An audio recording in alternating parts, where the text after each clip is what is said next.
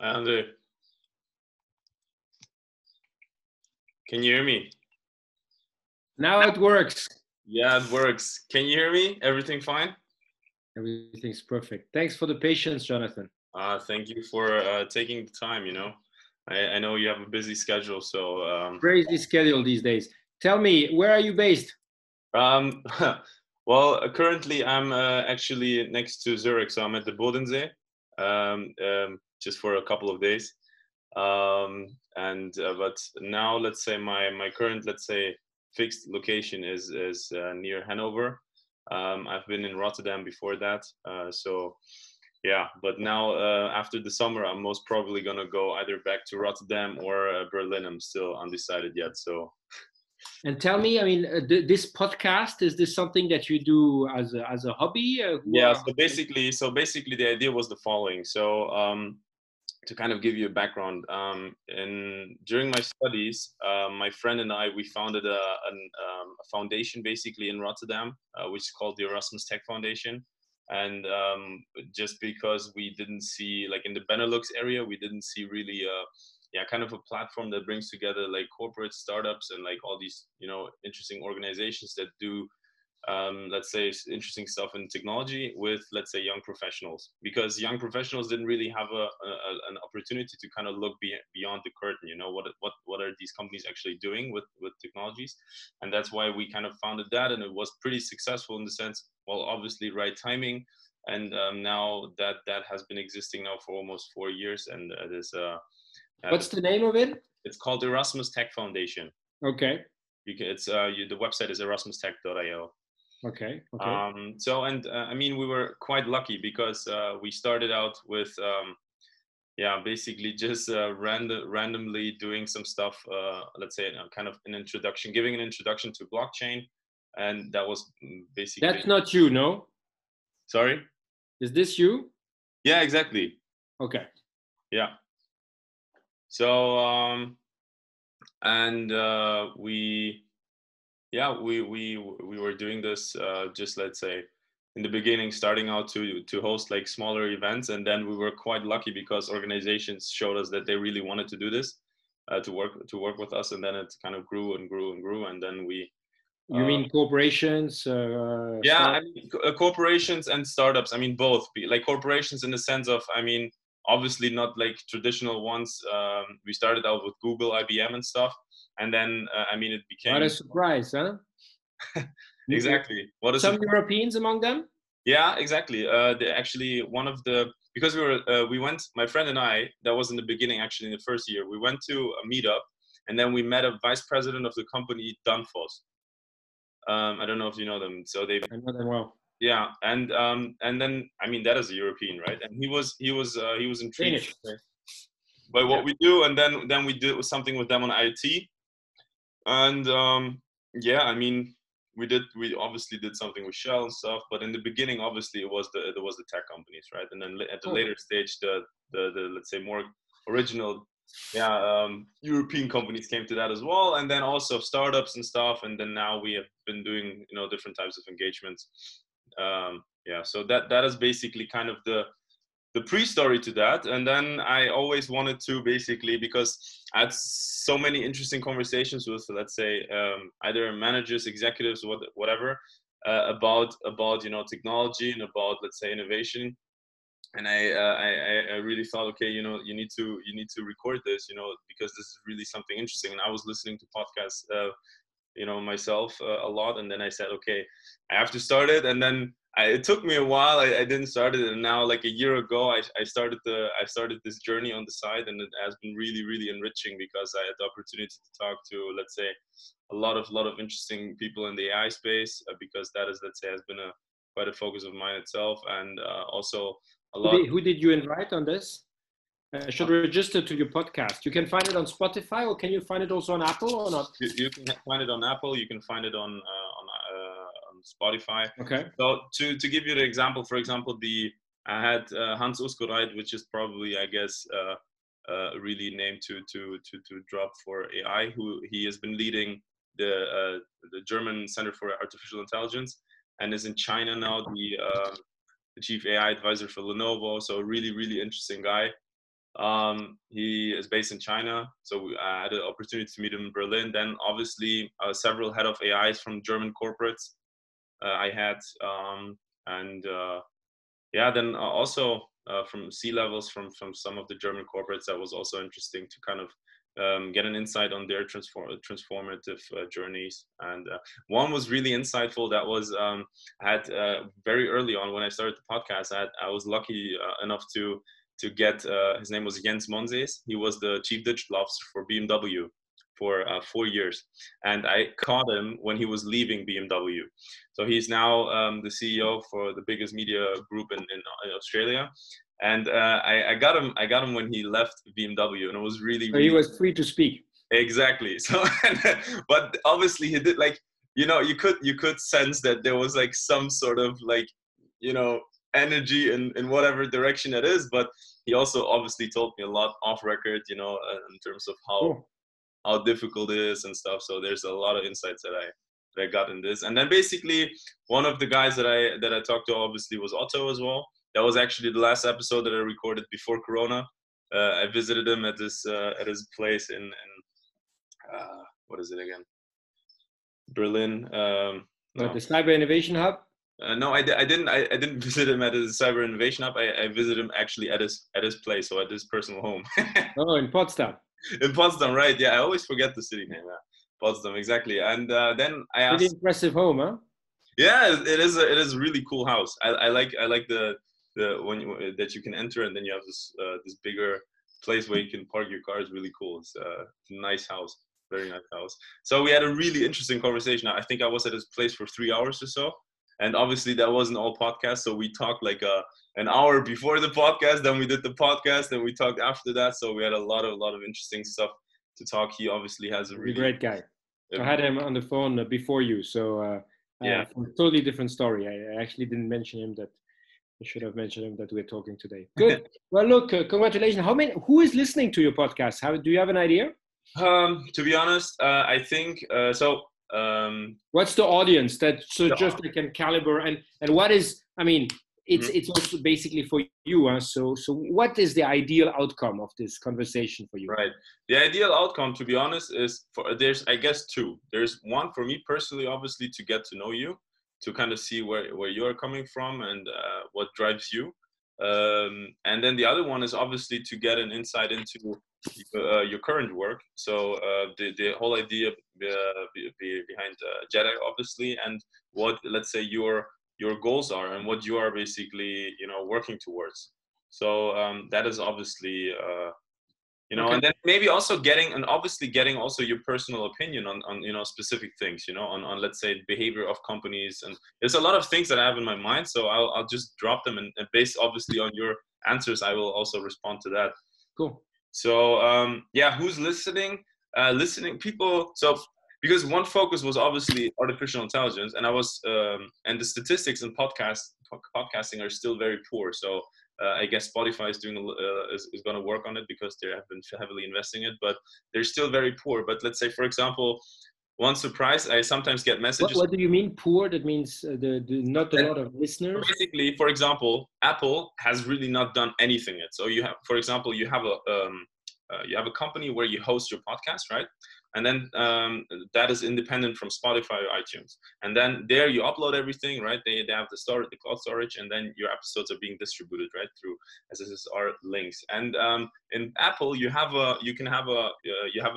let's say an account, a login page as well. And then the statistics have been on beta mode for like, I think 1.5 years or so. They haven't improved anything. And the statistics are so poor, they literally show you nothing. Like you don't have any, let's say, more insight into your audience on, let's say, where they come from, like what they represent and stuff like that. So it's really, really poor. But I get obviously qualitative data in the sense, so that I get feedback from people that maybe text me on LinkedIn.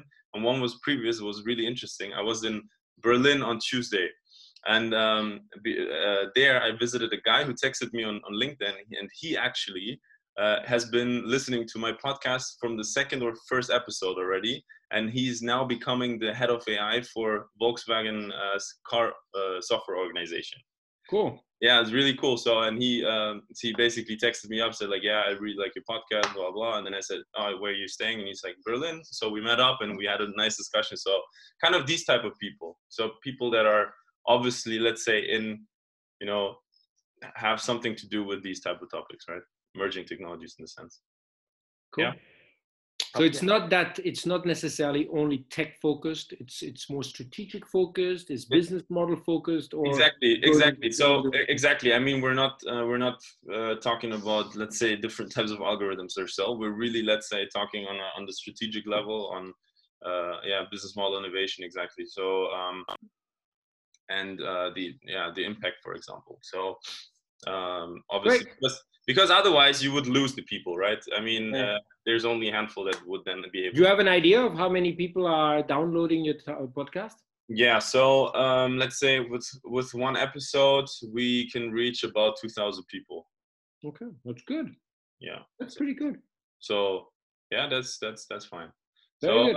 And the motivation, basically, if you ask me for what is the motivation for the podcast, so the motivation that I had when I started the podcast was obviously to get to know people, right? To grow my network and to look. It's you know what that was an old friend of mine who told me that a couple of years ago. The best way to do a market study is to recruit somebody. So you keep meeting a lot of interesting people who have an interest to talk to you. Yeah. So and everybody loves to be in front of a camera, so at a different level. So it's a great way. I mean, so congratulations. Yeah, thank you very much. Good approach.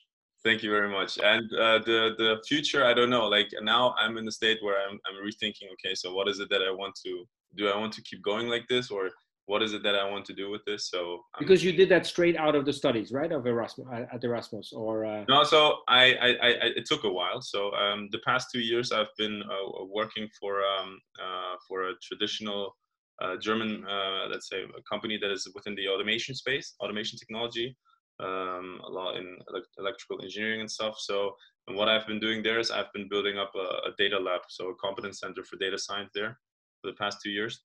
And so now, and then basically then a year ago, I started the podcast.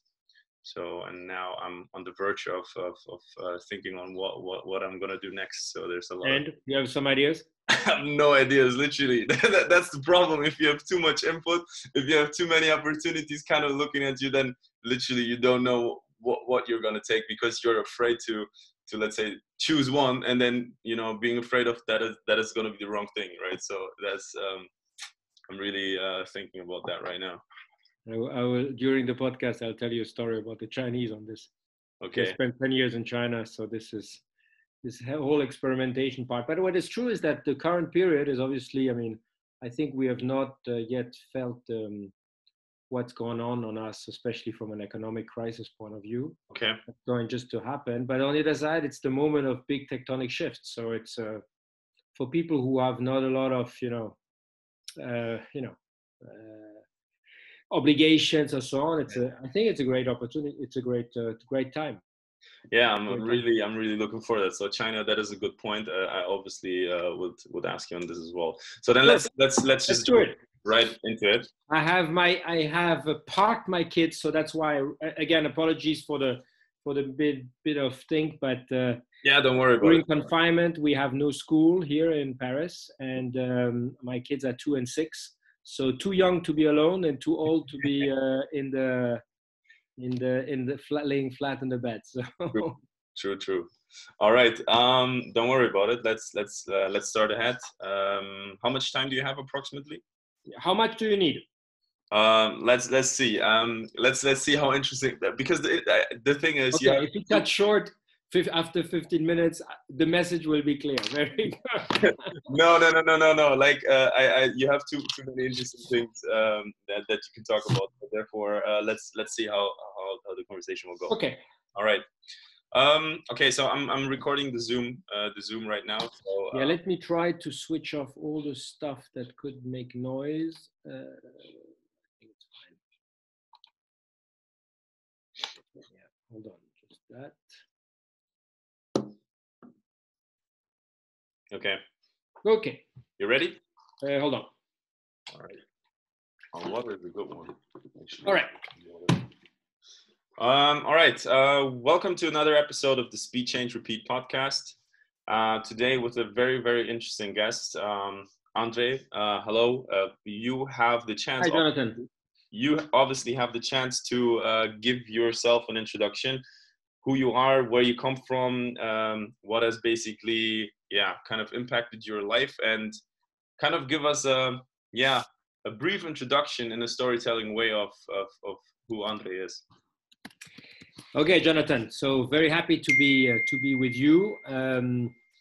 So just on me first. My name is André Lezecro-Pietri. I'm both French and German.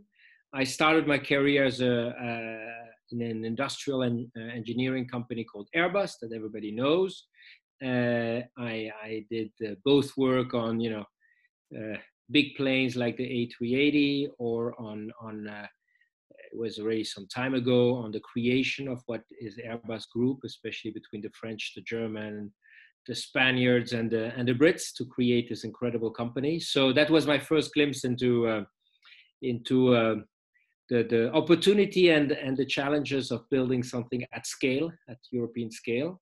Then I had, that was the first internet bubble, early 2000s. I created, I jumped from the big corporate to start my own company.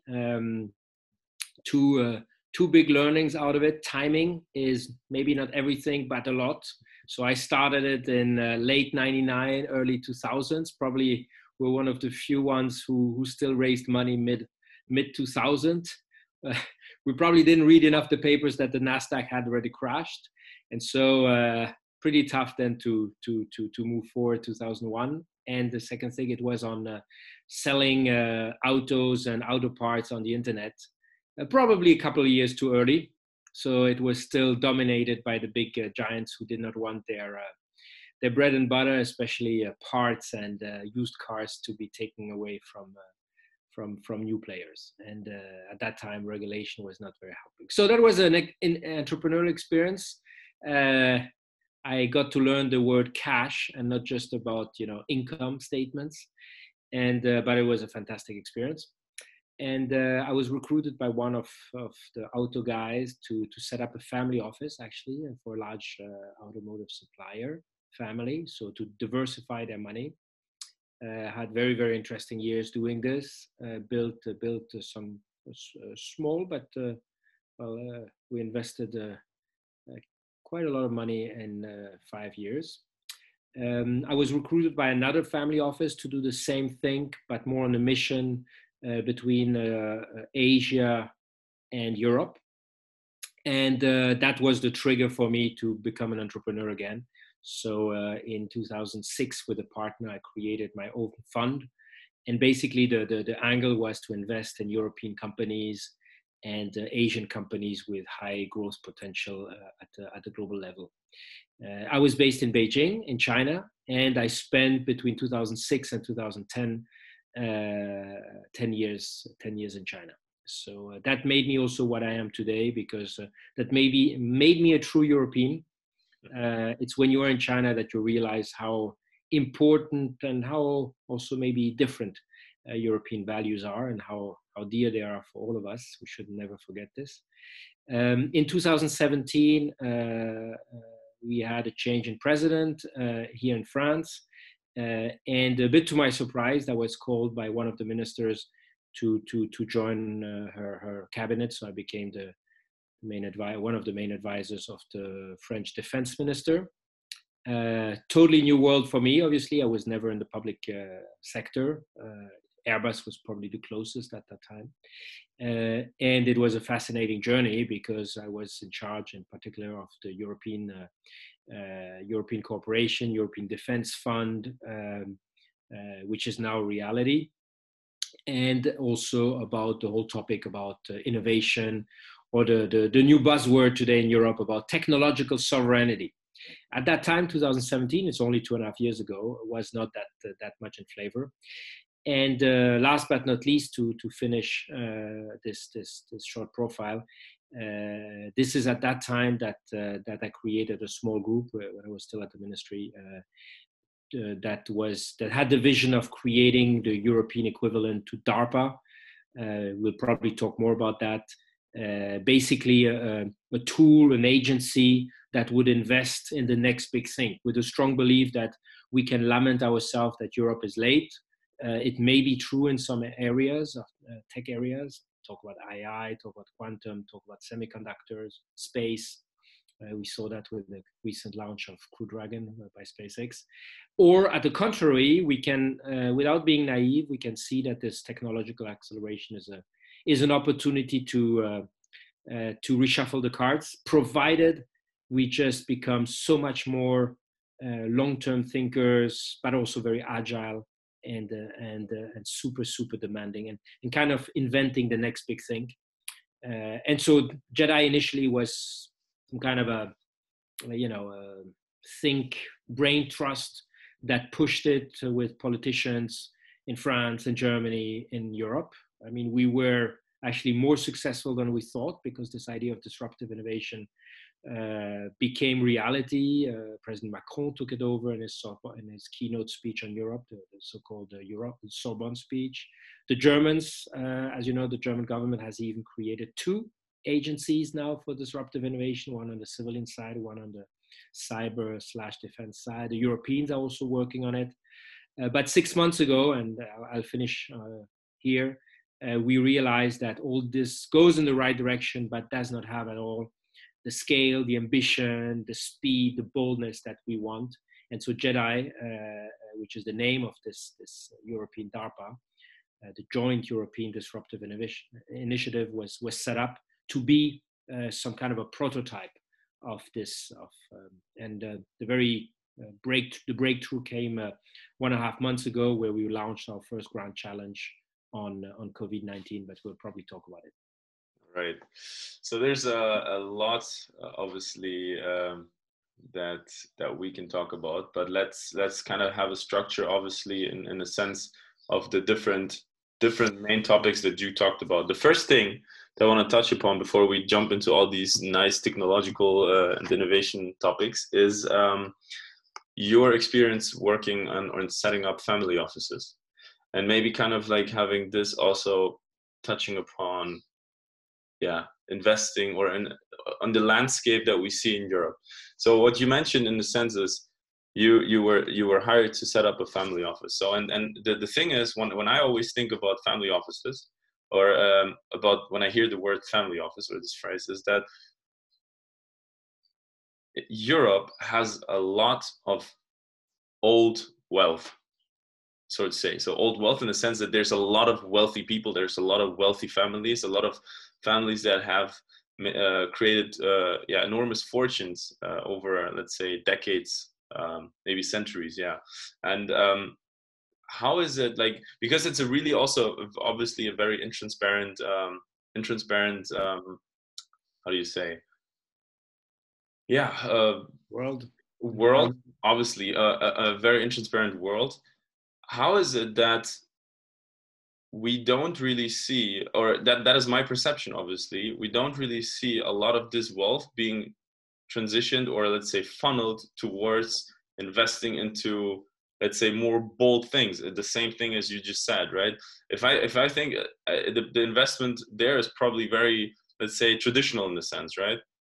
And not that you don't really see family offices really going heavily into this new world, right? So from your experience, because you obviously have some, is what is how do you see this world? Like how can that, is that maybe also a problem, right? Because there's a lot of money in there, right? There's a lot of money that is in Europe. How can that be then transmitted to, let's say, this new world, right? Through funding new companies, right? Well, I will surprise you, because I actually saw the 2 sides. The little anecdote, which is pretty funny, is that some of my friends and colleagues that created internet companies 98, 99, so they were 1 year earlier than me, and that were very successful in selling them just in time. 2000. You also have some cases in Germany. Actually, most of them, believe it or not, where did they put their money? They put their money in real estate. and they had a double win, because investing in real estate in 2000, 2001 was probably the best thing to do. So they had a double win, but not by being very bold. So this was always the paradox for me, is that people who actually on their own business were super risk friendly, were very traditional. And most of these guys were like in their 30s, right? Right. You have obviously some examples, the three brothers that we all know did it very differently with huge risks. And actually know the fourth founder, who was a classmate of mine, who was also in the Alando story. So there was this way. What I discovered with families is actually a much more mixed impression, because I always had this feeling that they are traditional in the way that families love to diversify their portfolio. And obviously, when they go out of their comfort zone, they will be very traditional. So for example, when we started this family office, and you see that thread everywhere, is that you rarely start with investing directly, but you often start with investing in other people's funds, which is considered as less risky than being direct. Then you do co-investments, and then only you put your toe through the water and begin to do it. And this is what we did. I mean, 2001, we invested in funds, and then 2002, co-investment, 2003, 2004, we did direct investments. But the other thing I saw is that some of these families are so well understanding their own business. That means if they have the guts to stay also, they don't only diversify, but they also want to do a family office that will double down in their own industry. Then they are ready to take risks that actually a normal corporation with traditional shareholders would not do. It's just because they understand the sector probably better than anybody else. So their appetite for risk is higher. And for the most visionary of them, they know that they're going to be disrupted. I mean, the term did not exist at that time. And I think this is what we are seeing right now coming with the tech giants. I mean, I'm amazed to see that it's Jeff Bezos, that not through Amazon, but through this holding, that is investing in space. It's Google has X, which is its moonshot factory. Microsoft is also permanently looking for the next big thing. And they have been very good. And look at what Facebook did with WhatsApp. It was, at that time, everybody thought that it's completely crazy, but they had this capacity. And I think this is, it's almost, and this was really driven by the main shareholder, very clearly. It was not a corporate decision. So I think some families have actually the capacity and to really be much bolder than the average investor. So yes, you see some people who are going to protect their wealth, and they will be very conservative. People who are in transition with new generations, but those who are still have this entrepreneurial mindset, you see some who are more bold. And yes, my hope, I mean, you saw the examples I gave you, are mostly American. You see the same now happening with this very beginning of the second generation of Chinese entrepreneurs. I would hope that the Europeans, I mean, you know this famous sentence, with great power comes great responsibility. I don't see yet the European families, many European families, just realizing that we are in a technology world, and that if they don't do something for education or for the next big thing in technology, well, they are not completely playing their part of responsibility in the society. So hopefully it will come, and probably the crisis that we just experienced will be also a wake-up call, because people thought that they are on a fat cheese, as we say in France. And look at the aerospace industry. We thought this is going to the sky, literally. This is totally disrupted. You will see the same thing happening on mobility. You see the same thing happening in everything which is linked with digital. So hopefully, I mean, we have one entrepreneur, for example, in France who has created a new school, but he's one only. What goes for you still see so many entrepreneurs who are criticizing the state for not doing enough on education, on skills. Well, what are you waiting for to really invest much more. And it's also, I mean, we see it ourselves with Jedi.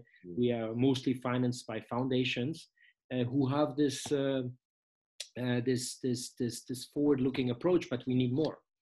Yeah, I totally agree with you. I do see good examples also, let's say, where there's still a family behind that, right? With let's say with a big empire. Maybe to give an example, the company Bertelsmann that you probably also know, which is, let's say, one of the biggest media companies, or the biggest media company that we have in Europe. They also created, I mean, they have their own education foundation as well. I think they acquired a stake in Udacity, and they have these, let's say, they fund basically nano degrees, so they do a really, let's say, good job in that sense. And they have also different types of initiatives where they show that they are really, let's say, future looking to the future. And but there's also obviously a difference in terms of, that's exactly what you said, on how much, let's say, from the family side, there's still the entrepreneurial will, right? So there's a lot of companies in Europe where they're still family owned, significant companies, right? Big companies that are market leaders in their sense. But there's a difference in whether you just see the company as a, let's say, a cash cow, and you're just like, yeah, okay, we're really good and they're really good in their space, right? They have the expertise. I mean, they have been decades there, but they're not really, let's say, having this yeah, even though I hate the word, this disruptive way of thinking. Okay, so how if we like think about our company in a completely different way, that it's not really related to what we do today, right? And I see there's companies where either there's a successor basically from the family, where very well educated, let's say, with this mindset that you need for the time that we're living in, versus, let's say, families where it's not, right, it's lacking. So therefore, I mean, there was big hopes in the last 5 to 10 years with the whole concept of impact investing, where you saw second generation, third generation saying, okay, I'm not just here to manage my wealth, I'm here also to have, I want more, I want impact in the world. You saw some good examples. I mean, you mentioned Bertelsmann. There are, of course, many others, but my feeling is that it has not gone. It was often in a side pocket where you allocated 5 to 10% of the wealth, which is often already a lot of money. But it's a bit like before, when you had the traditional asset allocation. Private equity was 2%, hedge funds was 2%, and 50% was shares, and equity, and 30% were bonds, or 20% were bonds, and 20% was real estate. That was the traditional thing. I think with what is going on, again, I think maybe this crisis is an eye-opener. You saw how private equity now is not seen anymore as the big risky thing, is now going to 5-10% of a lot of portfolios. So it's a good direction. The only challenge for the Europeans, especially, again, is speed. I mean, we keep hearing everywhere in the media and the government plans about the billions being invested. More money is obviously always better than less money. That's an obvious statement. But what we often forget, especially in Europe, that the name of the game of the 21st century will increasingly be speed, and being the first to do it, and being on time.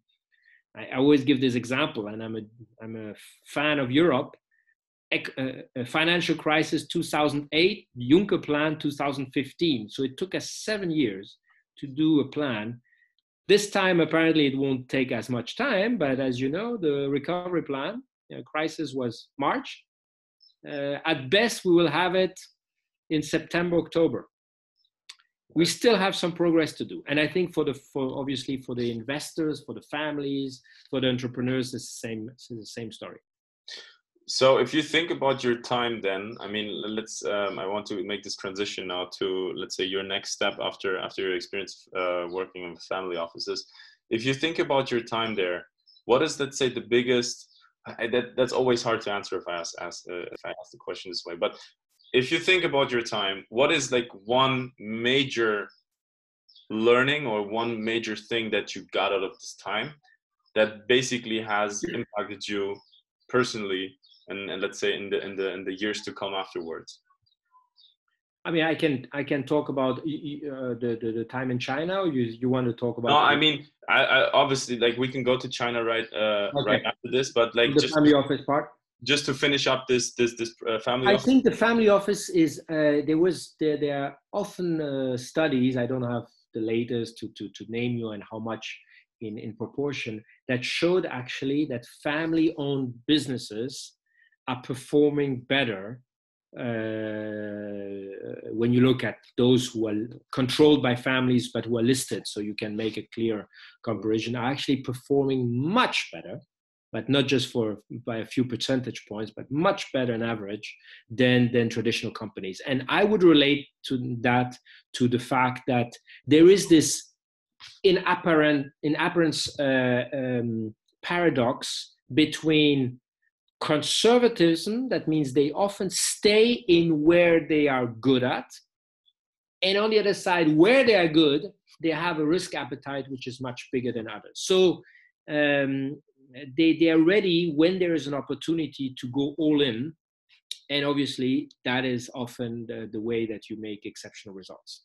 And I think this is a characteristic that you have when you don't have, I mean, I think that would have been different if we had talked 5 years ago, but I think everybody agree. There's now a consensus to say that quarterly earnings was not the best way to create value. The problem is it's always the time scale that you take. Mm-hmm. By the way, it's a whole topic that we could have with politics too.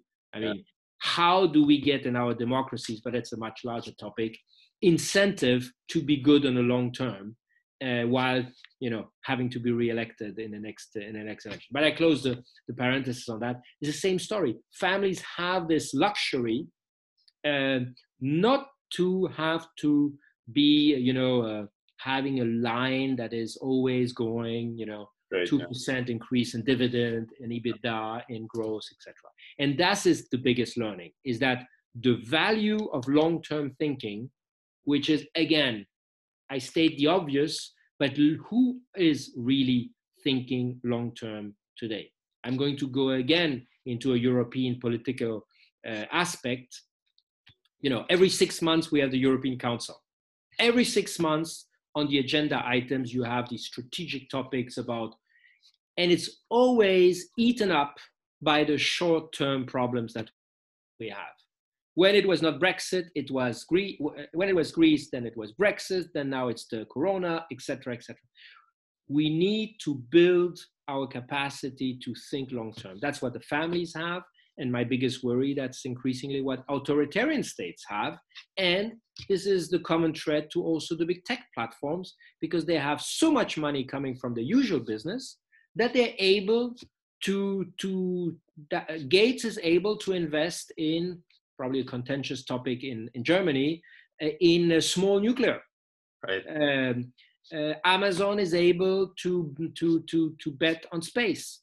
And they were ready, by the way, when Trump announced that he wanted to be back on the moon in 2024. They came up with their Blue Origin capsule. Obviously, Google is also thinking about the next thing in health, and Apple also. I mean, the Apple Watch. I don't want to make advertising for that, but it's probably the closest that you have to personalized medicine, at least to sensors to that. Where do we see this long-term thinking? This is what we need, especially from a European perspective, and also as an entrepreneur, obviously. But then, obviously, we want to go to the next thing. But then, still, right? You would argue that then the two most important things would be long-term thinking and speed combined, like having that. And this is a paradox. And so you need on one side to have this long-term vision and to be extremely agile. Some people say it looks like a duck that knows where it goes, but under the water is crawling like crazy, but you cannot see it. Yeah. I will take another water metaphor for those of your listeners who are doing sailing. If you don't know the port you want to go, let's start differently. You never know what will be the next turn, because it depends on the wind, on the obstacles, on your competitors, etc. So you don't know the zigzags that you're going to do. But if you don't know the port you want to go, you will never reach it. So, and so this paradox is for me only apparent. What I see too often is that we are very short term, so we are increasingly under pressure of outside events. You are playing defense, so you are like like a snowball in a big avalanche. So you don't know where, or you're a skier in an avalanche, you don't know where you're going to end up, and so you risk hitting stones and being badly hurt or worse. And on the other side, we have heavy shoes that don't allow us to be super agile. What I'm saying is absolutely not easy to have, obviously, because this is a leadership issue also, but that needs then to but it has a consequence. That's the other experience I had from this family office time, but also from entrepreneurs who came from this environment, is that the paradox is that often you see family businesses as super vertical, like, very hierarchical. Often you see the most performing ones actually working like these old style conglomerates where you had a common vision, but a lot of very independent small businesses, we would call them business units, that can be super agile because one size does not fits all, especially not now. True. Yeah. Very, very interesting metaphors that you have there. But let's close this chapter. Otherwise, we're not going to get to the other very interesting topics. From what you have said already now, I think it gets very clear that you are indeed, let's say, I don't want to use the word fighting, but I think that's the closest or the best word that I could actually use for this, fighting for actually Europe having these two characteristics, right? Speed and long-term vision. So, and I guess, to be honest, my assumption on this is that this has not always been there, but that your time in China probably has brought you to this engagement, or to this, let's say, energy that you have now for Europe. I am not sure. You can obviously correct me on this, but let's say now let's make the move towards your time in China, which obviously then was also combined with your entrepreneurial journey. How, obviously you said 2000, what time was that when you went there? 2006. I mean, I cannot really say what was happening in 2006. I guess I was too young for that, but thank you for reminding me of my age.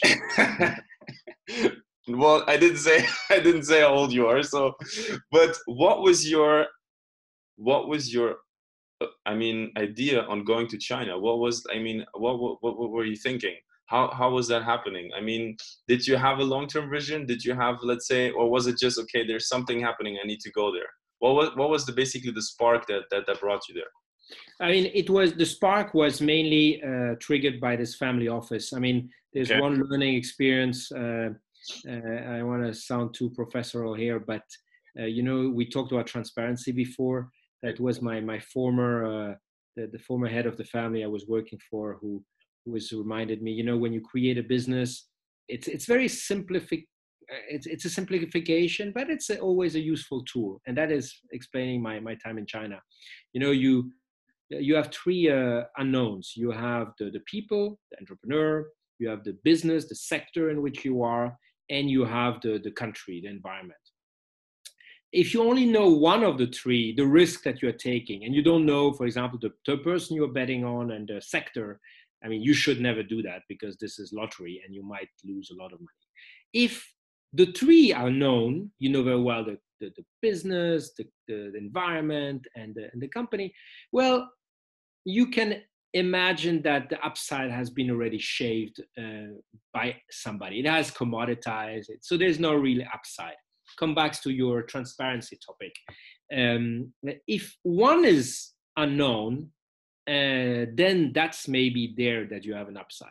And this was the reason I went to Asia, because basically I had already built for another family family office, so I knew this business. I was into private equity. I had already a track record building up. I knew how to work in a family environment where obviously the perspectives and the long term is different than in a normal fund. but I had no clue about China and Asia. But I saw that it was obviously there, as well as the family that I was working for, that the growth, the entrepreneurs, the first generation, it was, by the way, 99%, and still today it is, growth capital. While at the opposite in Europe, we were entering into buyouts. I don't want to, spoil the soup, and obviously many people are making fortunes in buyouts. But I think buyouts are a little bit less exciting. It's more financial engineering. A lot of people will hate me for saying that. Then growth capital. Growth capital, you're really behind a venture.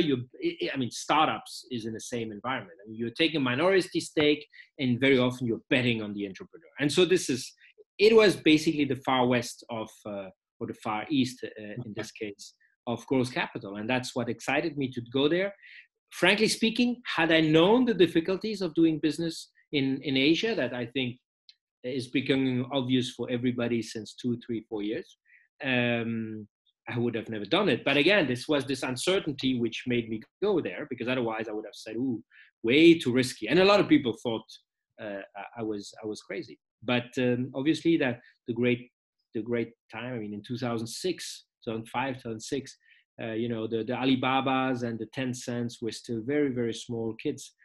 I think the GDP of China, just to put that in perspective, I think hit, if I'm not mistaken, 3 trillion in 2006. We are at 15 trillion today.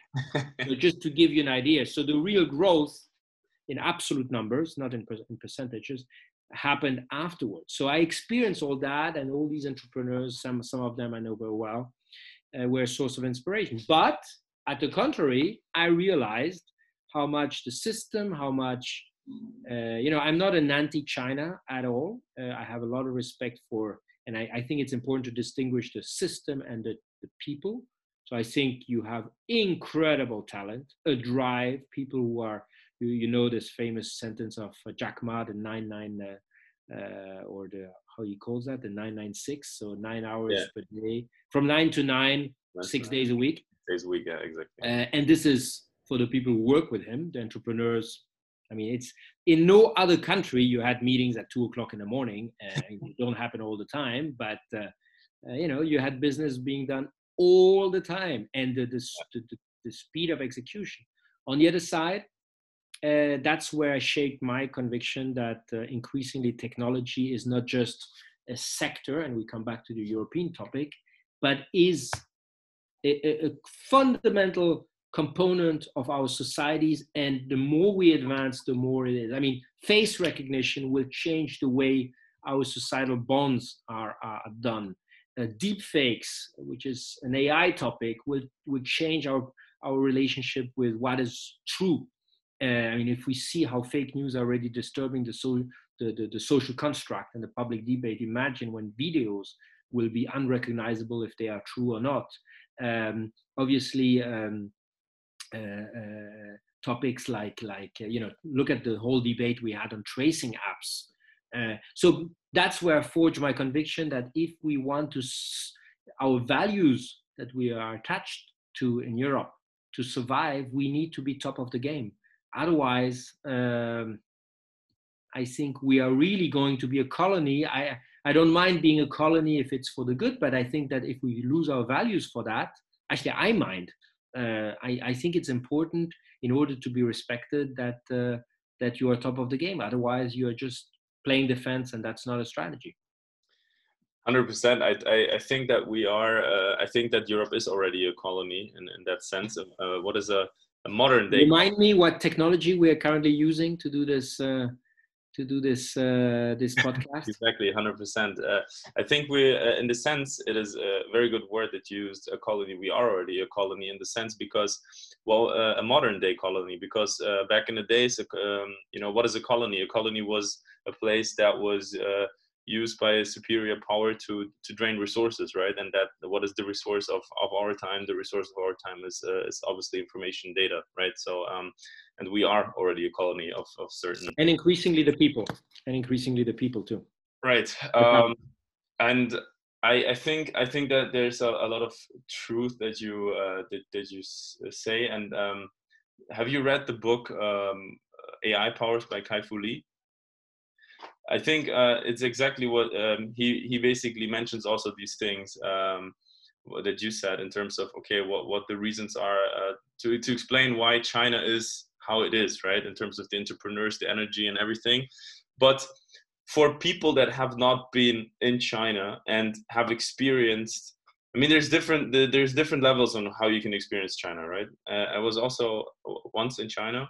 That was in 2017, 16, 17, I think. Yeah, 2017. And I mean, I also saw that, but I experienced it more from the old economy, So this whole import-export side, right? I was in Guangzhou, so I entered through Hong Kong, went to Guangzhou, and was there for a bit. But I didn't see this fast-moving tech sector in Shenzhen or so, right, where you have these hardware valleys. But for people that have not experienced China from this technology aspect, right? What would you tell them in order to paint them a picture of what is happening there? Because I mean, there has been already quite some documentaries about that, but it's always interesting to get that from a person that experienced that firsthand, right? And obviously for a long time. Look, I mean, first, that will be my main learning, is that all those who profess you something about China, if they're giving you more than 2 or 3 advice, you should run away, because China is so complex and so fast moving that anybody who thinks he has a learning is probably already more or less a fool. And I will even talk about the Chinese, because even I mean, what's happening in Beijing is totally different than Shanghai, than totally different than Guangzhou. It's actually much more, it looks like a centralistic state. That is, for example, what the French are totally misunderstanding, many of them, is they think, oh, it's another, Paris is Beijing and you have the provinces, and no. There's no one size fits all. The way you do business in Shanghai is different than, but I'm going to make one exception, is indeed that, I mean, think you mentioned about this book about Kai-Fu Lee. I will disagree just on one, and not disagree, but two learning out of that. Let's not fall into the trap where the Chinese are, and I'm generalizing, so I'm making a counterexample of what I just said. When the city of Tianjin, or whatever city, announces that it puts 15 billion RMB, so in AI, the way in China, you never know if you're talking about what exists, what has been decided about the future. And by the way, this is why so many great companies happened, and why so few foreigners had the guts to actually put the money in that, because there is this incredible characteristic of Chinese entrepreneur that you never really know if they talk about the future, the vision. So basically they're selling you the product out of a factory that does not exist yet, and they tell the banker or the investor that this factory already exists, so they have already clients. But since the two things happen at the same time, often, the cat falls back on its feet, and then you suddenly have a gigantic miracle, which the Europeans, Germans, the Cartesian French, do much less, because they are more cautious and the business plans are more linear. And what is the century in which we are? It's a buzzword again, but it's a true one. We are in an exponential time. So you are never sure to win, but you're almost sure to lose if you're thinking linear. That's more and more sure. And this is, again, a problem for our democracies, because they think very, very linear.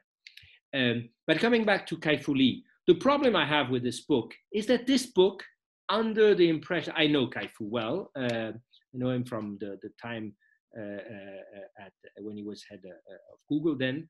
He's not a friend, because I don't know him that well, but he was somebody I met several times. And this book, under the appearance of an almost academic book, is completely a book about praising models, or a confrontation between the US. And he has this sentence about saying AI is like a coin with two faces, the US and the Chinese one. I mean, no. First, I don't accept that as a European, and secondly, I think it's for me it's technology propaganda. What worries me more is that you have famous conferences in Germany and in Switzerland. I won't name who they are, who actually invite this gentleman who is obviously extremely eloquent and when he tells you how bad the Europeans are, we even applaud. I mean, at one point, we in Europe need to be a little bit more self-confident, because if you're not self-confident, you all know that. I mean, all the entrepreneurs around the table know, if you don't have at least this willingness, not this stubbornness, but this perseverance, you will never succeed.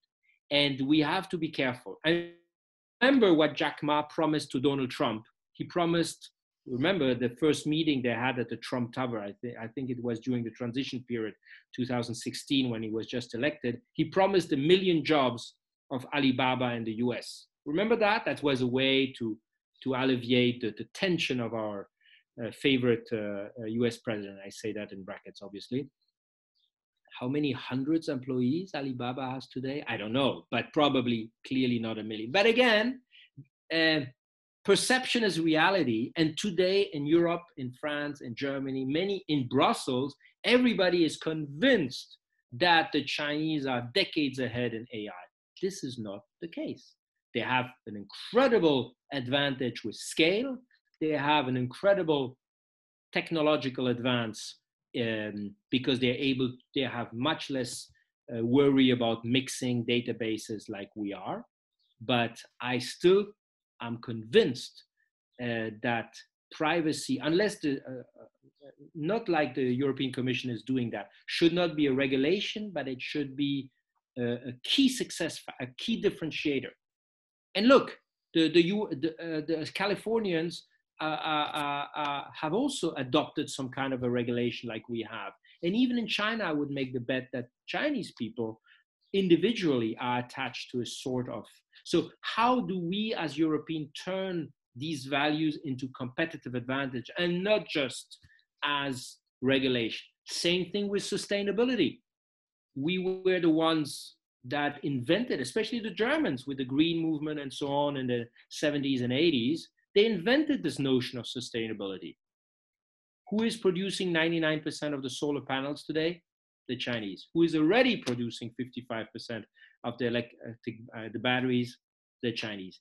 We need to be able to turn our visions and our values into competitive advantage. So that's my big learning out of China, is that how do you transform? Just being right on the values is not enough. You need to transform it. Otherwise, other systems with different value systems, which I don't adhere at all. I think now it has become obvious, but 2 years ago you still had this consensus globally that everybody will come together in a nice human community. I would love that as a person, but that's not happening. We see today confrontation of systems, and that's why I'm not a passionate European. I'm more a passionate humanistic person, and I think we need to have humanistic by design in our technologies, and that's where Europe could be leader. And I'm a bit worried that we're not grabbing this opportunity. I 100% agree with you. This is the whole discussion about let's say applying technology, right? From let's say research, having a strength in research towards let's say getting things into actually the applied state, right? I had a really interesting conversation with let's say Hans Uskoreit, who's now in China, who is leading the German Center for Artificial Intelligence, and he told me some about the history. He said, another of our talent that we lost. Exactly, about the talent that we lost, about the how Google Translate was ultimately was actually developed by some Germans, and then went to Google, and it was actually a bunch of German engineers. It was really interesting, and that is actually 100% where I agree with you. This is where we don't see or haven't. I would differentiate where we haven't seen in the past, enough strong efforts, let's say from Europe.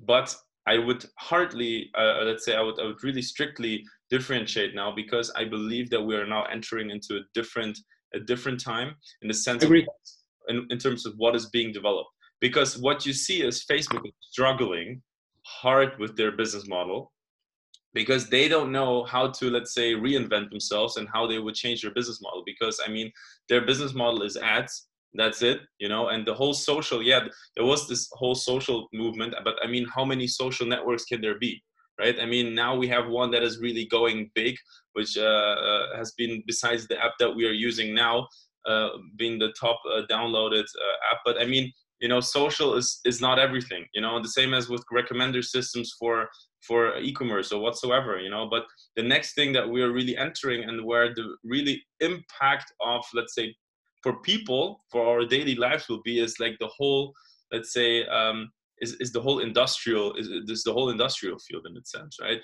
But I mean, it's funny if you look at all these, let's say, big consultancy firms and on their reports, right, and all these conferences and presentations on the future and stuff like that. It has like, none of them mention anything related to what we have been using or have seen now, right? It is everything regarding, let's say, machine to machine communication, having our, let's say, car or whatever, communicating with other, let's say, hardware products. And this is exactly where I think, you know, the table or the cards are being, let's say, given out completely new, right? There's it's now it's really about, okay, what is going to be the next phase, and who has what strengths and what, let's say, how do you say, the best starting point in this sense. And I totally agree with you also. There's really this lack of confidence, and it really has been pushed also by media a lot in Europe, that we're really lagging behind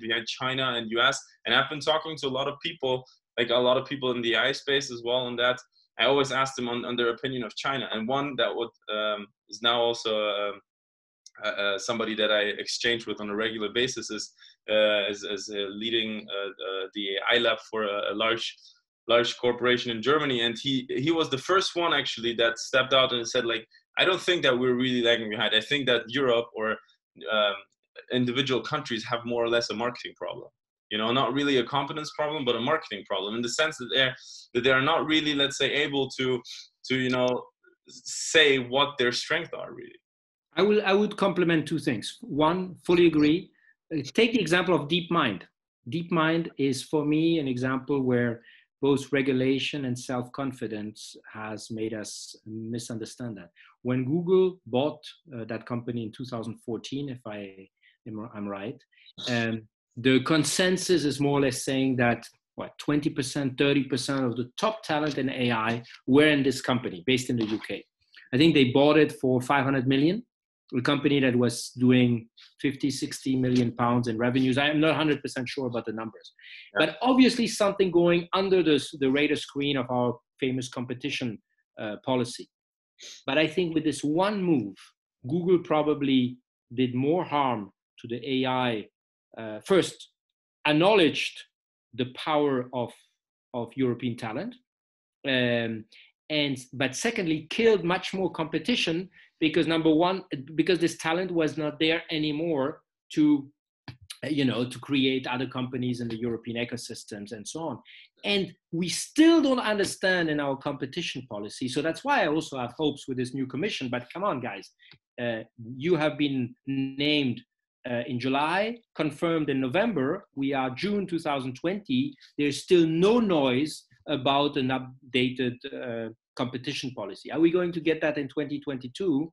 That will be too late. Again, a question of speed. So the people begin to realize that actually competition is not anymore about market share, which is important, but as a thing of the 20th century, is about having access to the talent. And when you see the recent tech acquisitions, they acquire both clients and business models as well as talents. You have increasingly the big giants, when they buy a company, it's also to buy the 50, 100, 150 great talents that is inside. And that is something that we in Europe have not understood yet.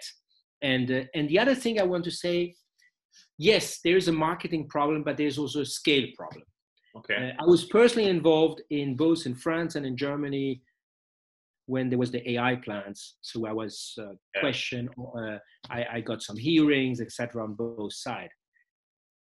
Okay, AI is probably, if there's one area where you need scale more than everywhere else, at least with the current technology, which is big data, which I believe is not the end, it's just one technology. My young kid does not need 1 million tagged photos to recognize a cat. So the next thing will be probably small data, but that's another topic. They all talk about Europe, and then the French do their French AI strategy. The Germans do the German AI strategy. The Belgians have the Belgium AI strategy. And then the Europeans add something on top of that, where they spend 18 months. And again, I'm supporting that. I think they're in good faith, but they spend 15 months on the ethical part and 3 months on the use cases. Right. So nobody will wonder that in 2 years, when you have different regulations, even if the Germans always say, yes, we need the Schulterschluss with our European colleagues, nobody will have the Schulterschluss. You will have different priorities, so you will have different set of regulation, and then we will have the same agency cost for a German startup to become big in France. It will need to recreate more or less. So you will not have what is the key. And just pouring more money, that is the investor who is talking about that. I think the big difference between you, and I don't hear that often enough, I think, between China, US, and Europe, the risk and technology is the same. You lose everything, right? You can lose all your equity. But the upside, when you make it big in China, is tremendous. The upside when you make it big in the US, in US is big. The upside when you make it big, okay, you make a big German company. So the risk reward perspective for an investor is much lower in Europe. And so you can pour the money you want if you don't do a single European market in cyber, in AI, in think about IoT and 5Gs. I mean, the Germans and the French. The Germans have done 400 rounds of auctions. They have a set of frequencies. The French have not started yet. There is no single market, so there will be no scale. And this is in our hands. And this is, I think, on that one, I think the politicians have a huge responsibility, because the French just launched their quantum. 3 months ago, they launched their quantum. It's ridiculous to have a French quantum strategy. The German government just launched a hydrogen plan. Great to have a hydrogen plan. But then again, connection with the other countries. I 100% agree with you. But then again, on what level? Like I would also see that this is a political responsibility, right? Because I mean, you know, the big tech companies also manage to let's say deploy teams or conquer every, let's say, national market that we have in Europe, because Europe, in its entirety, it's very valuable, right? It's 500 million high-paying customers. That's why, I mean, without Europe, obviously China and America is also doing bad, because it's a huge market. But obviously, I mean, if an Airbnb is coming, they are rolling out, or an Uber, they're rolling out city by city, maybe, or even like country by country. They first go into the big one, the biggest one, and then step by step, and then they launch a team there, and obviously, they also, going back to your point in terms of talent, yes, that's what they did as well. I mean, Airbnb came and basically just bought off the copycats that were already, let's say, in Europe, right? With the same business model, and just bought the team, rebranded the whole thing, and then basically just went ahead. But then again, how would you solve that, right? Is it a political problem that everybody is launching their individual let's say, activities? I think it's very sexy for a politician to announce an AI strategy. We just need visionaries who don't just talk Europe, and I don't want to mention some, but who actually do it. And too often you see, for some, you don't see a European perspective at all. So I leave them completely in the in the books of history, but you see too often talks about doing Europe, but then having a national strategy. And I think they're in good faith. They say, okay, let's start first national, and then we will scale European. But we all know that if you don't start it with a European perspective from the beginning, it's going to be super complicated or very costly. And coming back to your point about the big platforms, I don't know a lot of examples of companies who made it big without a big home market.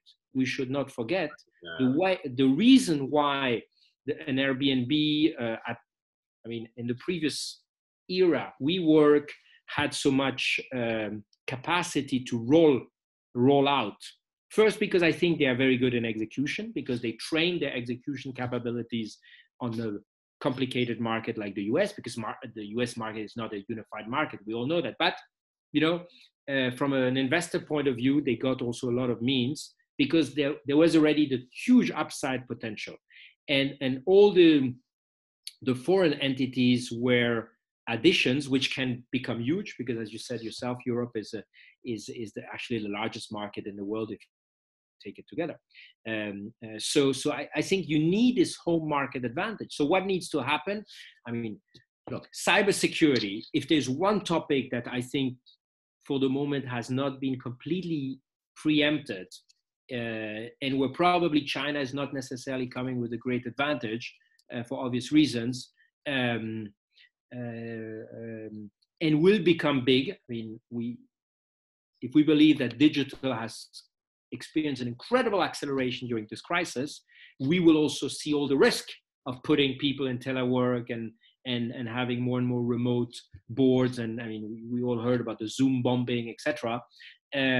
So cyber is, just as a case, we have 27 different cyber agencies. We have one ENISA, which is, I don't know what it's doing, but it's doing a coordination somewhere in Athens. I actually know the head, so he will hate me to say that. But and I think it's not the problem of ENISA, of the European Commission in this case. It's because the member states don't want to leave part of their little power because they think it's important, especially on sensitive topics like cyber. But what they don't understand is that, I give the example almost from a security perspective, which I've experienced, attribution, which is the capacity to know who attacks you. If you even talk about, there are only two countries who today master attribution. It's Russia and the US. And the problem, if you don't know anymore who attacks you, you don't know how to retaliate. So even from a sovereignty point of view, you actually lost your sovereignty. And it's no way that the French and the Germans will do that alone. The problem is that you see too little coordination on this fundamental topic, which is both linking sovereign aspects, technology aspects. I mean, look at how cyber is a huge driver for the Israeli ecosystem, which has most of the leaders who are either acquired or still stand alone coming out of Israel.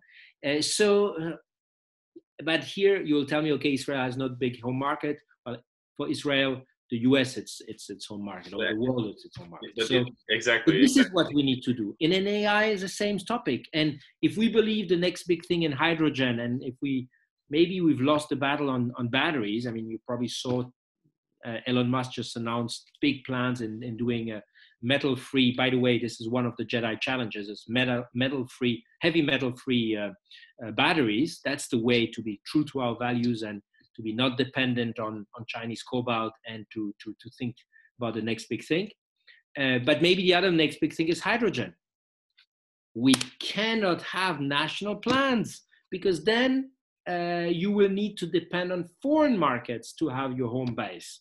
And you know which is the home market today of the German automotive industry? It's China, because 30% of the business of the main, and so you are very dependent of this market. And so you end up then being not as free as you want when you develop your technologies or even your sovereign aspects. So you're actually creating dependencies. Yeah, that's it's really, really incredible in that sense. I mean, you already mentioned it now, the first Jedi challenge, and I cannot really wait to jump in there, because that is, to be honest, and I hope you can give us a nice introduction or vision about that, and I hope it's also going to be really successful, because the idea behind that is really, really incredible. So maybe, I mean, it's very obvious in the sense if you know what the abbreviation stands for, so what the mission of it is, but maybe you can start by giving a quick introduction of what the idea behind Jedi is. But what I find very much more interesting is also what was the backstory to that. So what was happening before it was actually launched? Okay, so the 10-second pitch is that Jedi is, so it's the Joint European Disruptive Initiative. Everywhere, I mean, obviously it's a nice acronym. Some people tell us we have one of the coolest names existing. Obviously, no relationship at all with the other Jedis, but we are on the right side. We won't tell you which empires we are fighting, but I mean, there's this, you know, resistance aspect, which is also interesting. But every word counts. Joint European, because we are not ideologically European, and I think also the debate on Europe needs to change. It needs to be a pragmatic European. That's how we are going to convince our citizens. It's not by just I think it was De Gaulle saying you're jumping on your seat and saying Europe, Europe. That's not. I mean, you know, the young generation wants to see. And all of us, we want to see results. We don't want just to see big speeches. Disruptive and not defense. I mean, our model is obviously the American DARPA, which was set up in the context of the Cold War, so everything was defense oriented. We are strongly believers that it's all about the next big thing. So it's about the disruption. An initiative, because we have a dream, which is that we may be able in Europe not to invent another administrative body. Again, I'm not against administration, but I think administration is in contradiction with what I just mentioned, both the long-term planning, because you're protecting a bit the existing administration incumbents for me is very similar. And administration obviously goes a bit against the agility. We hope that it's going to. So the idea is to have an entity that will invest, put money in everything which is actually not invest, which is going to put money into everything which is too risky or too long-term for the private sector. Because there's a big misunderstanding, especially in Europe, that more startups equals more innovation. I mean, me as a both entrepreneur and former investor, I mean, everybody knows when you don't have a business case, when you don't have an IR, a return on investment, even if it's a very high one, if you don't have a perspective of being bought, you will never put a single euro into a company. And we precisely think that there is a gap today, and this is what DARPA filled, to say, okay, let's invent the next big thing. The risks is total. I mean, we don't know if we're going to succeed, but if we succeed, then it's going to change the name of the game. So basically, Jedi is launching challenges. So there's this idea of changing the methodology, saying we don't care where the good ideas are coming from. We care about excellence. So it's not just about all in startups or all in big corporates or all in research. You know, if it's a big research entity, a big corporate, or an unknown startup from anywhere, we're going to fund them. There's no more geographical return. And unfortunately, as you know, Europe today, kind of, you know, this famous word of Margaret Thatcher, give me my money back, is basically you put 20% in the pot, you want to get 20% back. It's a very valid political objective, but it does not serve the purpose. So what we say is that if 90% of the best ideas a given year come from Slovenia or from Poland or from France or from Germany, we need to have the courage to put 90% of the money there. This is absolutely contradictory with what's happening today. Third thing, speed. We need to be, increasingly nobody can predict the future. So if you try to do calls that are, you know, very precisely defining what will be the fighter jet of 2040 or the plane of 2030 or the battery of 2025, you are sure you are going to be wrong. So it's all about experimentation. Something I learned, and I think is one of the competitive advantage of China, is they're experimenting in permanent. I mean, we know that from the special economic zones. Shenzhen is a good, it was an experiment. It would have never worked. We never have heard about that. But now it went from 200,000 fishermen ports to a 20 million, probably capital hardware in the world. And fourth thing, having the courage to stop almost from one day to another when something does not work. And the big surprise is that actually the best brains in Europe, they love that. They tell us, give us the means to develop something radically new, but be very, very demanding. And what we do too often in Europe, and I'm oversimplifying, there are exceptions, is we don't trust actually. So we have a lot of procedures. Do you know that at the Juncker plan, at the worst of it, there were 8 different entities? I know some European people will tell me I'm wrong, but I heard that from the inside, that you have 8 different committees to get financing. You don't do something disruptive with that. So if you believe, I come back to my initial thing, that the Europeans are a little bit late on some aspects, so they don't have another choice than to leapfrog. And secondly, there is an opportunity. So that's the very optimistic view of JEDI, that we can reshuffle the card, but provided that we are not fighting, I mean, that we don't develop a competition to Amazon AWS, makes 0 sense. We will lose. We have 4% market share, tendency descending. But if we invent, I give you another example of a JEDI challenge, data centers that consume 1/10 of what they consume today, there you have a game changer. If you invent a battery which don't have heavy metal, you have a game changer. If you invent a way to produce hydrogen at 1/3 of the cost of today, then you have a game changer. If you do face recognition without a single database that can be attacked, misused, etc., which is today the way you do face recognition, then you have a game changer, which is true to our values, decentralized, no risk of, George Orwell, 1984, or worse, Aldous Huxley, A Brave New World. But you still have the mission, because we often forget to give this example of face recognition, that face recognition is actually something good, especially for the less favored part of the population, because we will see increasingly hacks into identity.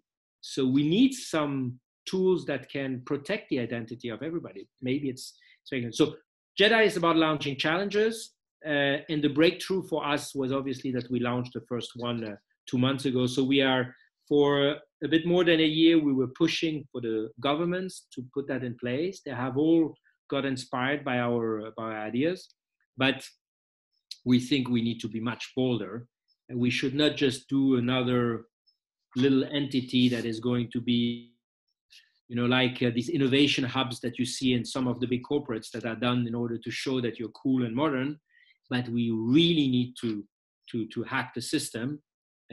So we do that in good cooperation with the states, but we also say we're not going to wait for you guys. We're going to be ahead. And what is very interesting is, since we're live since 2 months, suddenly a lot of governments are saying, oh, by the way, what you're doing is very interesting. Could we do it? So, the famous sentence, how do you say, defeats is orphan and victory has many fathers. And we're very happy that others are taking this idea up. 100%. But now, give me the backstory to when you had, let's say, when the idea was created, and who did you need to call or visit or speak to in order to make this happen? Look, the initial group of, today JEDI is approximately 4,000 people. A quarter heads of science labs or universities, a quarter executive committee members of large corporates, a quarter are CTOs or CEOs of deep tech startups, and a quarter are scientists, visionaries, science fiction writers. I mean, people who have both a technology understanding and a vision for the future, and an open mind. 25 different countries. Initially, we were 16, French and German, that actually wrote a 5-page paper with basically 3 ideas. We needed this tool to invest in everything which is too risky or too long term.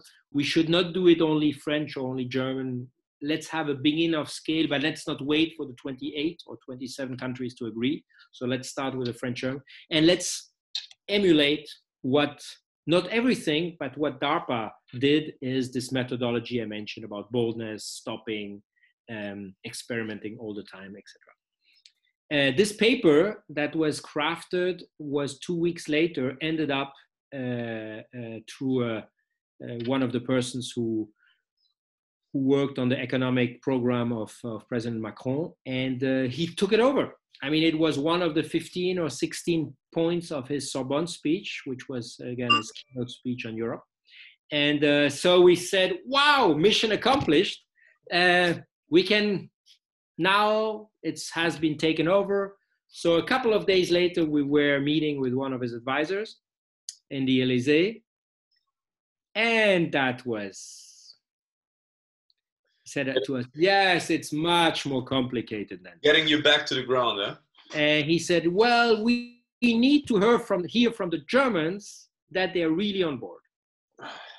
We need to see an op-ed, I remember these words, in a paper version of a big media of all the people behind JEDI. He said, it's a bit of a strange idea for disruptive innovation to do a paper op-ed, but, you know, open Gastkommentar, as we say in German. And we need to do an investigation to see if this idea makes sense. Okay, we said, okay, but the president just apparently backed it. Yeah, well, anyway. So long story short, after 3 months, first we got, I'm telling you the open story, huh? That's now 2 years old. So some people told us, yes, but you went to Germany pretending having some government support of France. You didn't get this government support. We said, well, you told us to try to get the Germans on board. And you had a few Staatssekretäre who were already very excited about that. Yeah. Secondly, you are too convinced about that. We are going to create a commission that is going to investigate that. So you see, it's not only in Germany that you have these Prüfungskommission, you have that also in France.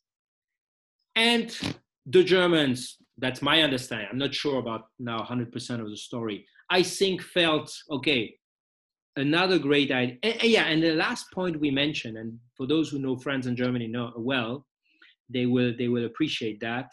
We said, yes, President Macron has really changed the perception of France and Germany. It's taken more seriously, we're ready to, but still, if it's only just a good idea coming out of Paris, I think the French should put 10 million, 1 million, 100,000. We don't really care about the amount, but show that it's not just an idea where then you expect the Germans, I'm oversimplifying, to pay, but that actually the French are ready to put some serious money in. No, let's first wait that the Germans, it's kind of a catch-22 here. And so 3 months later, what we understood is that on the German side, the BMVI felt, okay, again, good French idea. Let's do a first German initiative first. And so that's how the Agentur für Sprunginnovation was created. That was May 2018. When you take the press release, it's almost similar to the paper that we did in September. It's probably a coincidence. The French created their Conseil de l'Innovation, French, 12 people on the board, 6 ministers. 6 ministers, great, super political backing. We don't think that a lot of disruptive things will come out of it. And now they're currently talking to see what they can do together. But once the structures exist, you won't have the scale, all the topics we talked at length before. So fast forward, this little group that grew to several hundreds of people, we immediately also understood, and I think we're on the right here, that if you do only something French-German, what people don't realize in Paris and Berlin is that you make the people in Warsaw, in Stockholm, in Copenhagen, and in Rome very, very nervous, even if it's in good faith. So immediately we brought in on our board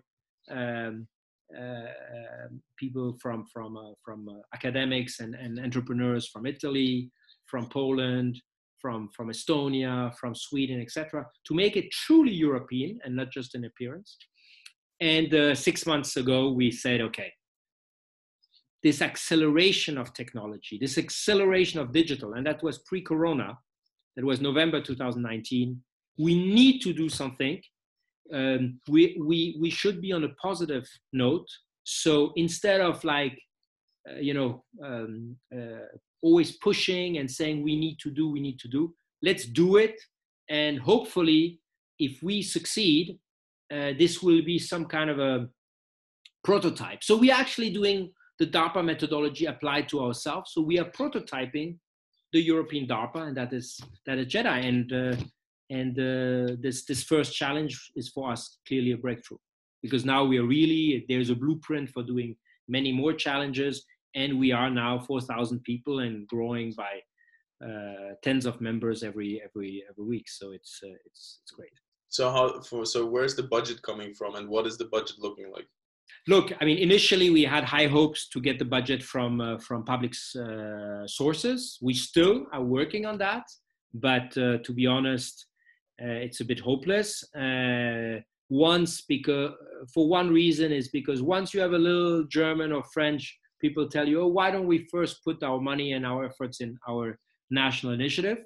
Well, I think now people had a very interesting conversation with your Minister of Research that I think now at least seems to see that as a positive addition. It was first seen, okay, how.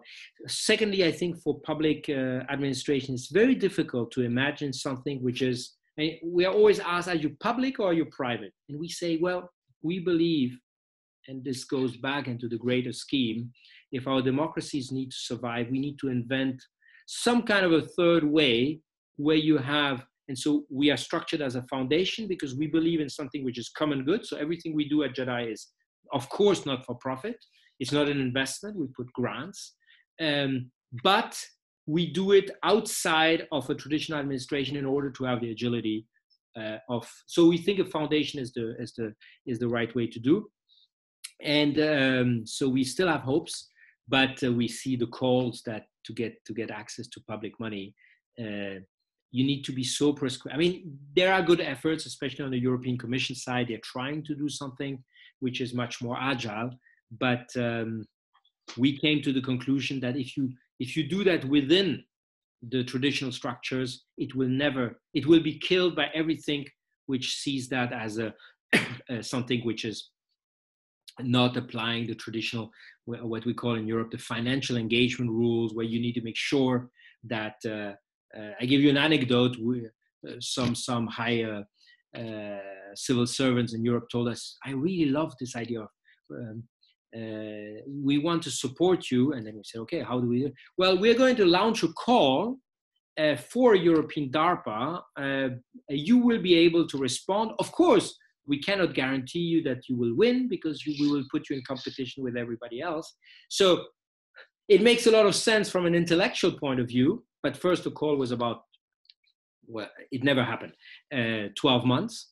And secondly, this capacity of sometimes to be able to make bets and to say, okay, let's test it. Let's test it small. You don't lose a lot of money if it does not work well, and you make it. That is a capacity that we are not seeing a lot.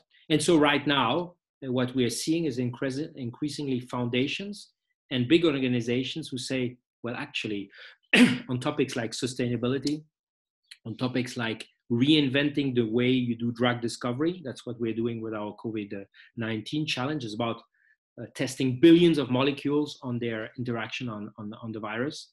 We need this kind of entity. And it's not a surprise. You probably saw which are the companies which have been so much in the news in the US. One doing a vaccine, RNA vaccine called Moderna, and the other one was Sanofi that got into a controversy because they said the US would be served first if we have a vaccine. They're both financed by the US BARDA, which is the biological version of DARPA. And so we just need to have that. So instead of waiting for something coming out of Brussels, we are putting that at the disposal of policymakers, but we're making it happen ourselves. So basically the funding, then the funding is coming as of right now from the private sector, obviously. Absolutely. And clearly, and I take this opportunity, we need more, and we see for the private funders who are putting money in. There's no return on investment to expect, but we're going to launch a microplastics in the ocean grand challenge. I think for a lot of fast-moving consumer good companies that want to show that they're not just greenwashing on this plastic problem, but they're really doing something, it's probably an opportunity to showcase their societal engagement. For companies and the other way is that for a lot of companies, they realize that just creating startups does not allow them to tap into the wealth of competencies, because you're always making individual bets. And the principle of challenges developed by an independent platform that is not pushing this or this technology is actually a great way. I give you an example again of this COVID-19 challenge. We have 113 participants coming from the best institutions in the world, the startups, big corporates, from Harvard to Carnegie Mellon. Even Google sent a team to this challenge. So for people who want to reinvent the way to identify promising compounds that could become drugs, it's a total unique opportunity to go into ways that traditional organizations can't. So foundations are interested. We are launching something on deepfakes. We have a lot of foundations in Europe that are interested in making sure that disinformation does not rise more. They are of course the potential partners for this. I talked about those about environment. We can talk about those linked with IoT and mobility. We're going to launch one on space debris, which also has a lot of connection with both communication and space observation, et cetera. So each time we are looking for partners that have a specific interest to first showcase that they are engaged in the society. I think it's increasingly important for their brand equity. And secondly, that they're really maybe also, the principle of challenges is that you actually give out the prize only if you have a breakthrough. So for most of these organizations, it's actually low risk, because if you really find a breakthrough on microplastics or on batteries, I think many organizations would be happy to finance that, or to have access to the best teams on that. So we are confident, but we need obviously more partners to join us. Now it's the time. Okay, so then at this point, how can a company approach you, or maybe from two sides? So how do you guys approach companies, right? And let's say maybe at this point, how can companies then approach you?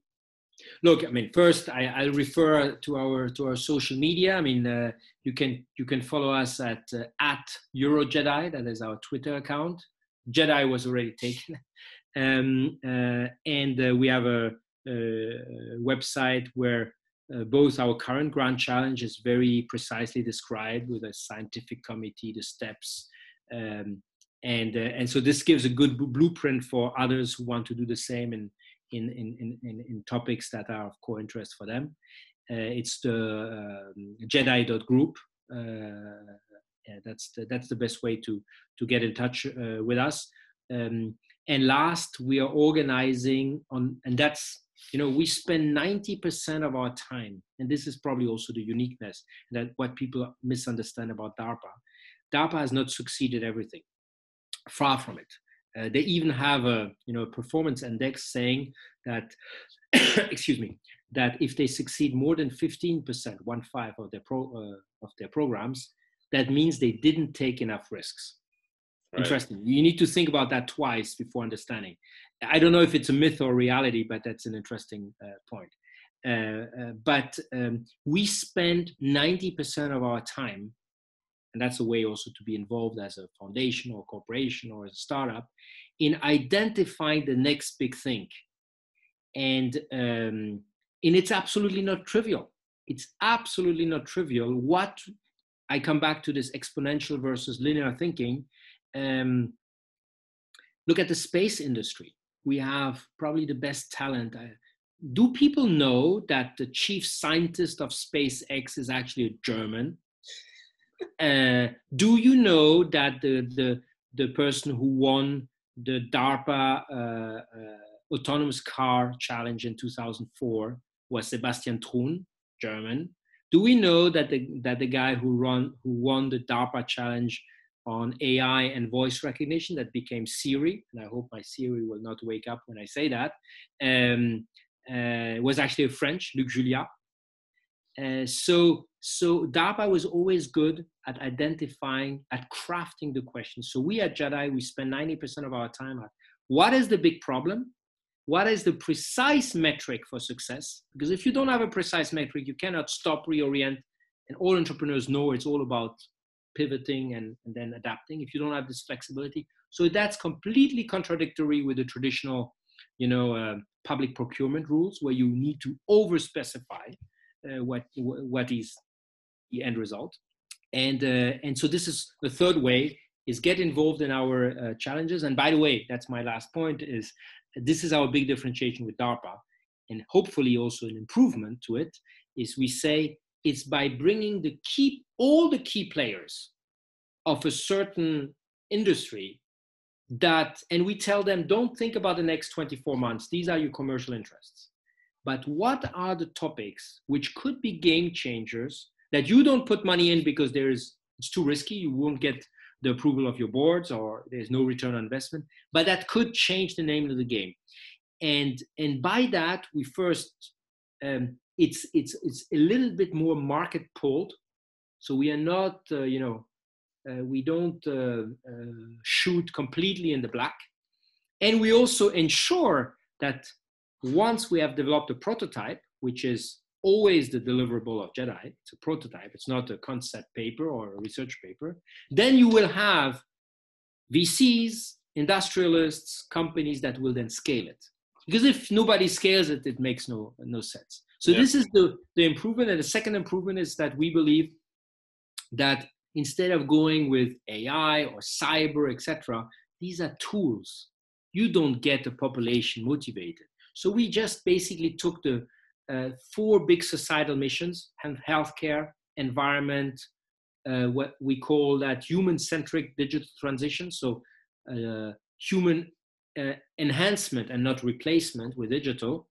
And then so these are societal missions, very close to the SDGs, the Sustainable Development Goals of the UN. So we didn't invent anything here, but we said through that, and then we see what are the bricks we need to serve the mission. And we think with that, we can much more motivate a much larger group of the population and make them aware that that's important to put resources and efforts into that, than to say, let's be excited about AI, which excites a certain elite, but which also worries, for good reasons, a large scope of the population. So we also think at JEDI, this is the opportunity for the Europeans, is, I'm oversimplifying, between the US, where you have the impression the platforms don't necessarily, or at least consider or integrate the societal aspects of what they create. I mean, remember the echo chambers with Facebook, or the surveillance part on other topics.